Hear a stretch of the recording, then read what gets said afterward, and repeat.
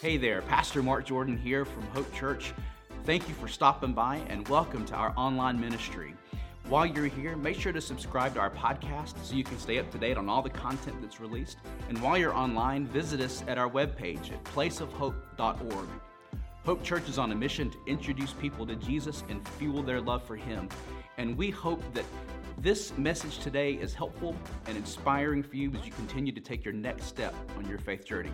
Once again, thanks for visiting us, and make sure to check us out at placeofhope.org.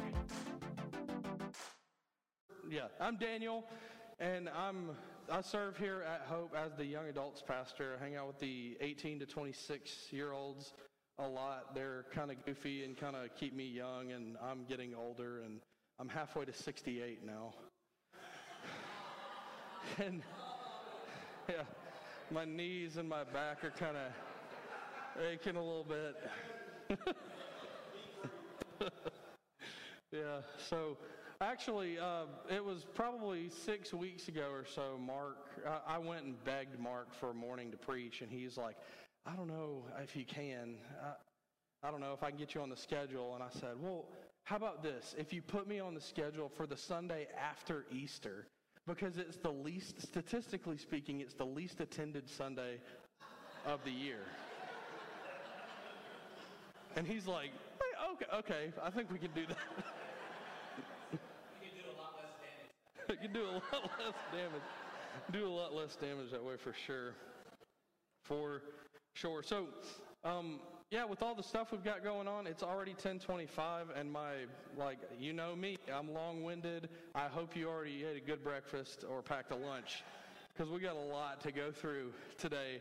We've got a lot to get after, and God's done some pretty good work in my heart over the last 6 weeks or so, where I've kind of had some ideas, and He's helped shape them and refine them to get to where we are, where what I believe God has for us this morning from Romans 12.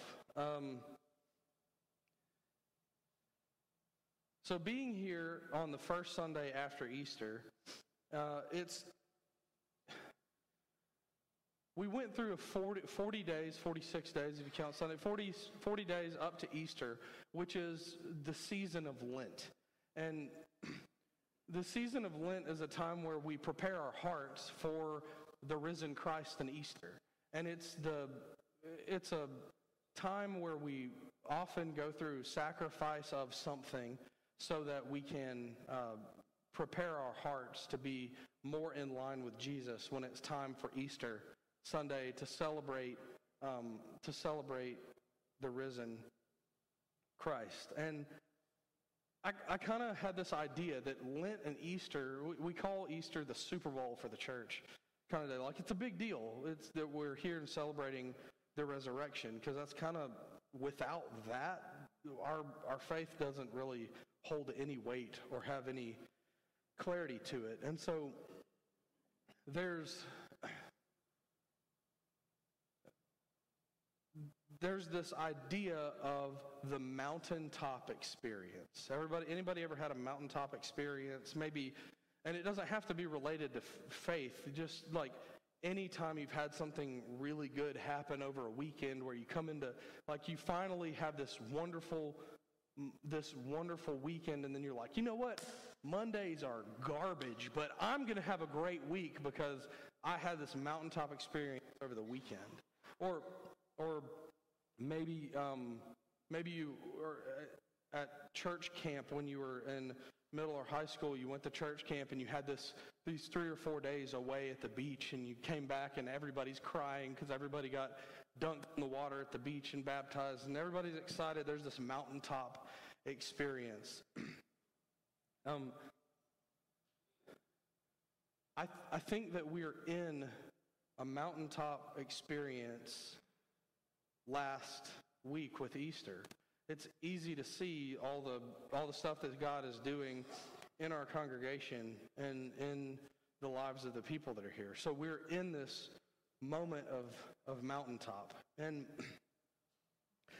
I was reflecting on some of my mountaintop experiences, and some of those mountaintop experiences are also connected with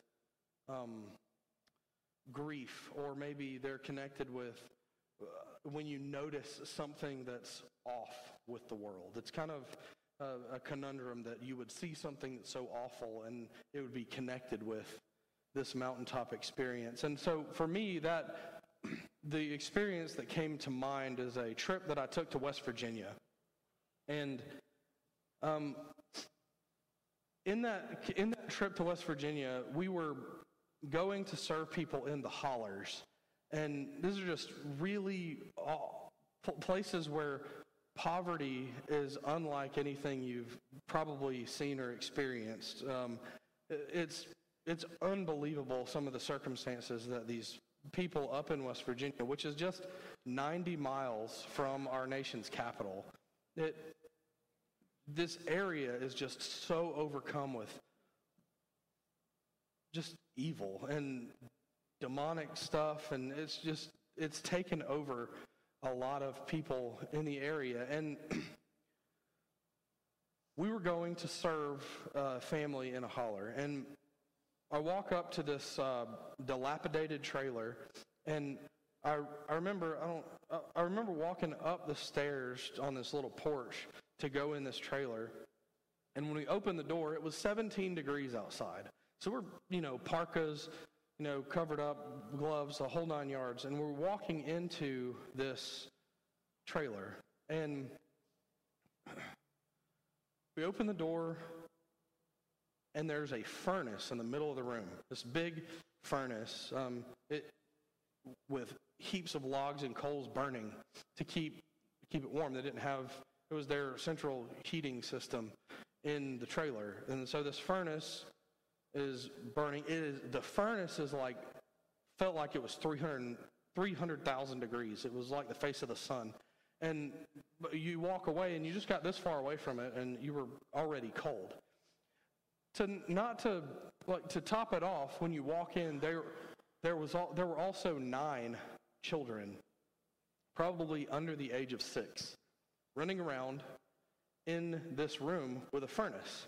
And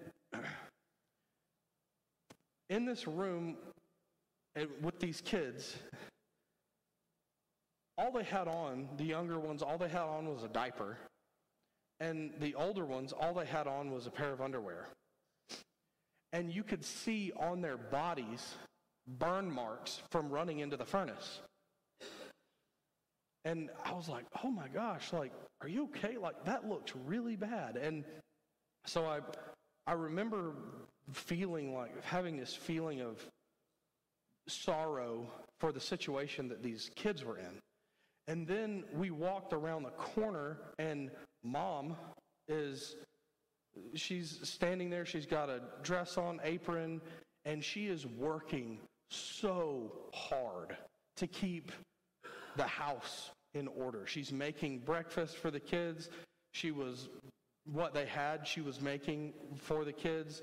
She was trying to keep things clean. She would sweep the dirt off of the dirt floor kind of thing.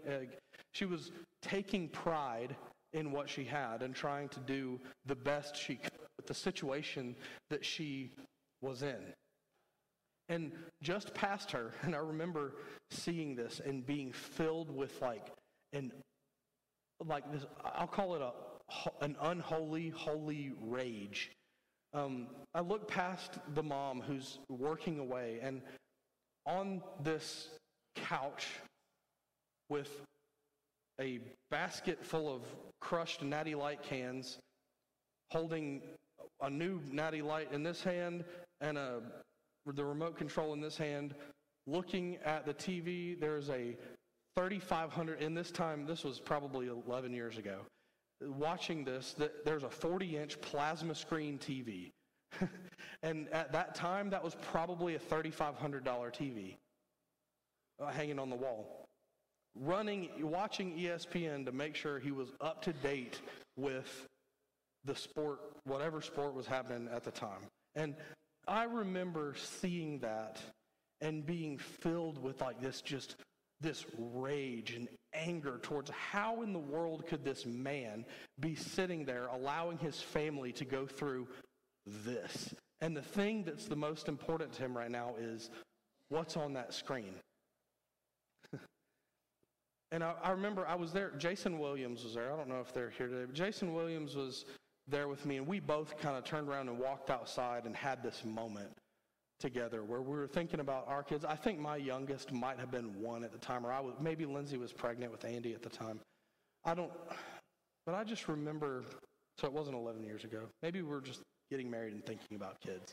I don't know. Anyway, but I remember walking out. Jason definitely they already had Mackenzie. So I remember walking out and just talking with him and feeling out these feelings that we were having. I say, okay. So I've told that story to kind of lay the groundwork for something that happened this week for me. I remember feeling the rage towards this man because he was fixed on a screen. And not 3-4 days ago, I'm standing in the kitchen and I left my phone over there, but I'm looking at my phone. I'm standing in the kitchen, leaned up against the counter on my phone, and I've kind of tuned out everything that's going on around me so that I'm numb to it. I get sitting there scrolling, probably looking at, for you young adults, I still have refused to download TikTok, so I'm looking at Instagram Reels, and I'm just, stuck in this death scroll on my phone, and Daniel! Oh, what? Yeah, babe, sorry, what? She goes, will you answer Jones? He's said your name 6 times, and he's got a question for you. And I'm like, yeah, what's up, dude? Daddy, can I eat this? Like, sure, here, open the gummies, and I don't even remember what he had now. But I was zoned out. I don't even know what had happened that day, but in the moment, I was so focused on the screen to get away from what I was in, because my house, believe it or not, is a little chaotic with 3 kids, with my 3 boys. You there, my house is a little chaotic sometimes, and I was zoned out. And I remembered, as I had been thinking about this West Virginia trip maybe 6 weeks ago, I was immediately hit in the chest that I can relate. And it was the first time that I felt like I could relate with that man. I've thought about him many, many times between being there in West Virginia and today. And now, probably we'll call it a decade later, I'm talking about him on a stage in front of some people. And so that burned something into me. And then this week, as I'm reflecting on it, I find a way to relate with him. And it really punched me in the heart. It really punched me in the heart. And it's so crazy that happened the week after Easter, the week after the mountaintop moment, the week after I've thought about what it's like to go from mountaintop to valley over and over and over again in our faith walk. And so I wrote here, I am a crummy example of sticking with something after a feeling or a mountaintop moment. And I think that all of us at some level can relate with that. I think everybody that has ever been can relate with going from having this idea that we need to do X, Y, or Z, and then you're like, yeah, that's a really great idea. And then you go home and you forget about it. And so then maybe we've had some tugging at our heart by God to join a small group, or to plug in at a church, or go on a mission trip, or donate financially to this group or that group, or become a tither rather than just a giver. Or maybe we've had some feeling in our heart that we knew was God tugging on our heartstrings, getting us to move in a direction. And we chalk that up and say, you know what? I'm going to think about that. Matter of fact, tell you what, I'm going to do you one better. I'm not only going to think about it, I'm going to go home and pray about it. Anybody ever use that as a cop-out? And then 1 year, 2 year, a month, a decade later, you wake up and remember, I was supposed to pray about that. I was supposed to think about that. And so we walk this walk where we use God, our faith, and our prayer life as a cop-out to being obedient to God. I do it so often, and I know that I'm not the only person here that does that. You know, most of the time our intentions are good. Not to say our intentions are always good, but what's the old adage, you know, the pathway or the road to hell is paved with good intentions? I felt that this week. I felt that this week. And, you know, I wrote here, we are disobedient to the Spirit of God when our good intentions never become activated into obedience. Our default as humans is disobedience to God. Living in a post-fall world, living in a world that is corrupted by sin, our default is disobedience every single time. And so, I think this is really evident. There are lots of things in the Old Testament and some in the New Testament that are really bring this out and show this being evident. But I think the thing that stuck out to me the most as being evident that we go from mountaintop moments to very dry valleys lacking faith, or very dry valleys that just lack motivation, or we become desolate and despair. And I think that this is most evident in the story of Exodus. And so I'm going to have somebody else come up and read to us the entire book of it. I'm kidding. We're not doing that this morning. I'm just kidding. But the survey of the book of Exodus is really telling for this idea. Because they walk away from God so regularly you'd think it was supposed to happen. Not only that, they walk away from God after not just a mountaintop experience, but like a mountaintop plateau where they got to the top and they continued on in the top over time, and then at the end of the plateau, they walk off the cliff and just bam, and hit the bottom. They go from walking in the top to being in the valley so fast it would make your neck snap. It's unbelievable. If you look at Exodus, starting with the freedom from Egypt, they were freed from slavery. They were led through the wilderness by a pillar of fire and by a pillar of cloud. Now, I don't know if you've ever been led by a pillar of fire or a pillar of cloud, but that would be pretty telling to me. They walked up to the Red Sea and were like, I don't know where we're going to go, how we're going to get through here, and God parts it, and they walked through on dry land. Not only did they get to walk through on dry land, but when they got to the other side, they got the satisfaction of turning around and watching their enemies get swallowed up in the water. It's not that their enemies were just further behind them. Their enemies were gone. They were completely eliminated. They found a pool of bitter water, and God made it sweet. Manna, that's like honey bread kind of stuff, was given to them while they were in the desert so that they wouldn't starve to death. And not only was it given to them daily, but on the day before the Sabbath, so that they could uphold the laws of Israel, they were given double portion on the day before so that they didn't have to work for it on the next day. And they could rest and they could take God's word seriously.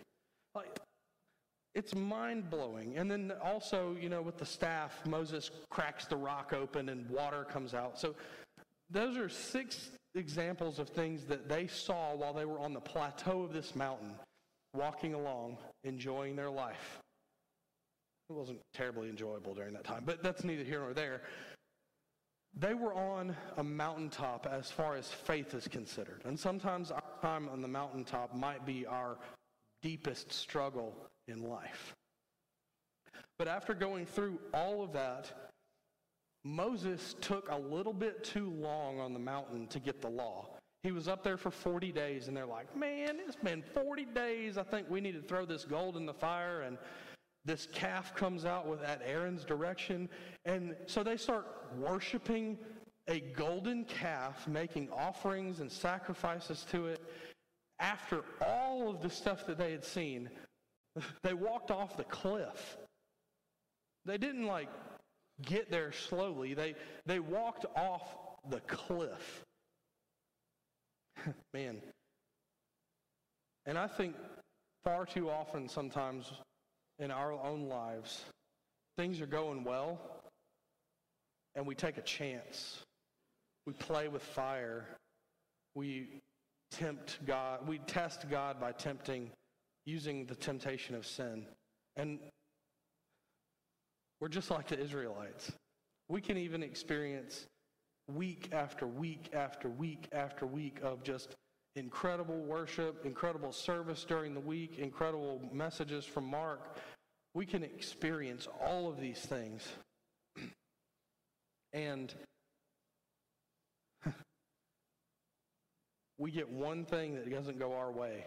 One Sunday where the music's too loud. One Sunday where Mark doesn't say what we wanted him to say. One Sunday that our small group had to cancel because three or four people couldn't be there. And our whole world's wrecked. We've walked away from it. We're like, well, if we can't go this week, we're not going to go at all. I think we do this far too often. And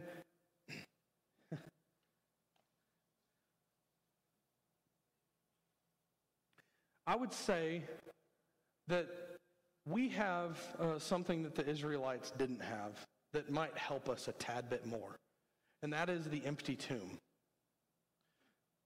We have the knowledge of how the story ends already, and Jesus has come, lived, died, resurrected, sitting at the right hand of God the Father Almighty, like we said in the Apostles' Creed. And we have that. So we have this sustaining power that can sustain us through the little rivets of our faith.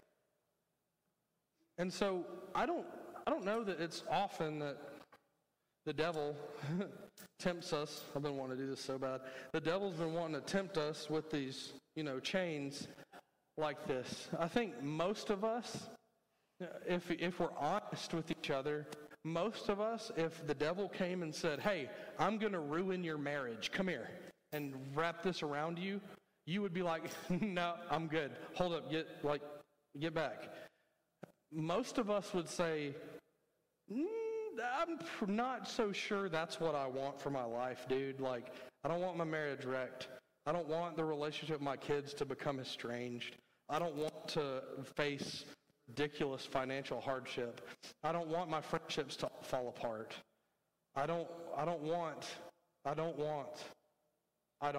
And so most of us are smart enough to know that this chain that we think the devil comes at us with,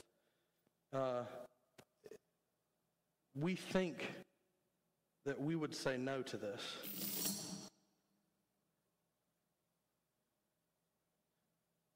But the reality is that the devil comes at us with a link, one link in the chain. And he says, that's okay. It's just one website. It's okay. It's just office flirtation. It's okay. It's just taking advantage of somebody that had it coming anyway. And so he gives us a choice. He says, here, take this. Do this. It'll benefit you. And so we might give in to something small in the moment. And so we take this chain, we take this link to the chain, and then a few weeks down the road, he goes, "Hey, it's just spending a little extra time at the water cooler with that girl. It's just it's just making fun of that your friend. It's all in good fun anyway. It's just sharing what she did. I mean, she did this, and so you go tell everybody. It's just one little piece of gossip. And so when you say yes to that, you attach it to your other link,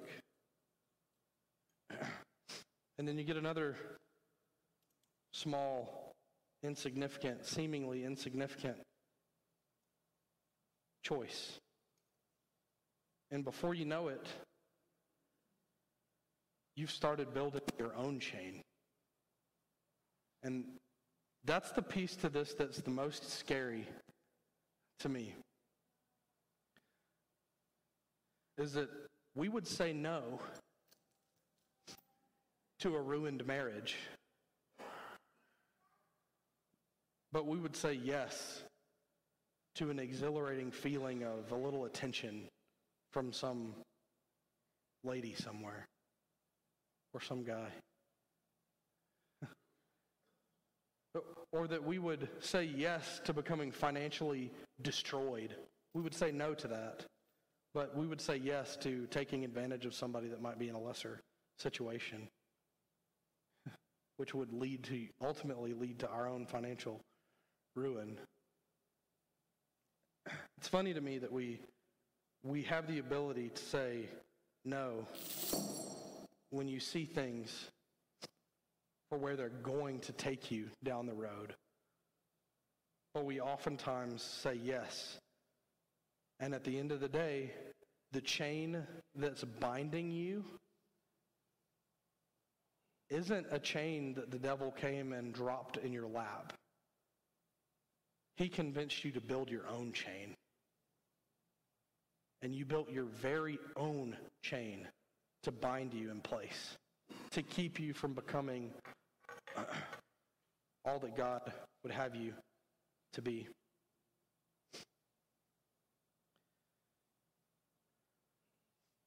I'm going to share one more moment in my own life that this came to reality for me this week.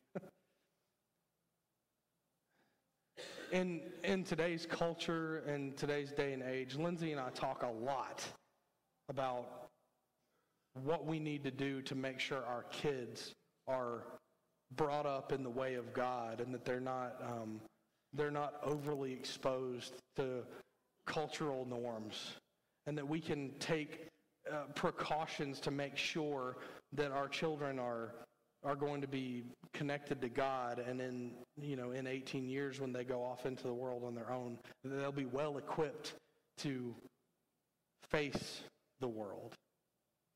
Because they're going to face the world. And I had a choice the other night. I was dog tired. I had gotten on a call at maybe 6:30 in the morning, and we had this outage at work, and I was on the phone until 8 o'clock that night. My brain power was just gone. I was mentally exhausted, and it was bedtime. And I went in to lay Andy down for bed, and I laid him down. We were talking a little bit, and he said, "Bible story?" I was like, "Man, I'm so tired. Can I read you 2 in the morning?" And he's like,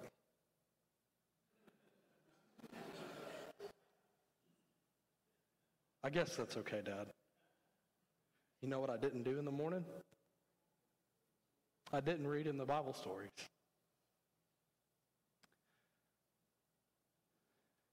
And so I said yes to a link in the chain that's not just going to impact my own life. I said yes to adding a link to my 7-year-old's life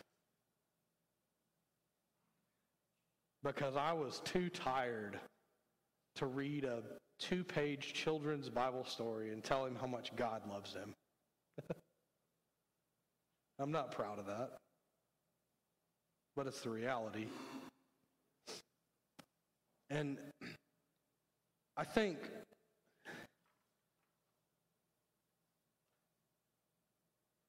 that if we take a moment, if we slow down just enough to be reminded that if we are obedient in submission, we will find that our lives are not marked by mountaintop moments where we're constantly looking back at the good old days, but rather we will be a people who are tapped into the power of God, seeking out new ways to contribute and looking for areas where God is already at work and diving into it. So I wanted to find, I was supposed to go through all this while I was talking, and yeah, that didn't work. There it is. Okay, so 13, the word contribute, and I've already forgotten how to pronounce the Greek word. I looked this up earlier. The Greek word there for contribute, I immediately thought when I read it that it was going to be like about tithing or giving financially to the church, and it's not. It's not about that. The word contribute here is translated, the original would be better to translate by saying, figure out what it is that God is already doing in your midst and dive in and do it with him. And so I think it's really important that we take that as a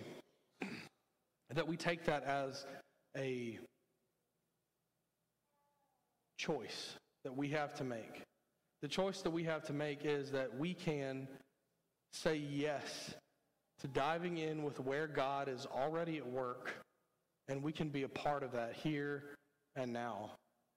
And I think that's extremely important for us. We'll be a church that's full of people that love God, a church that's full of people that set their own needs to the side when it comes to taking care of the lowly.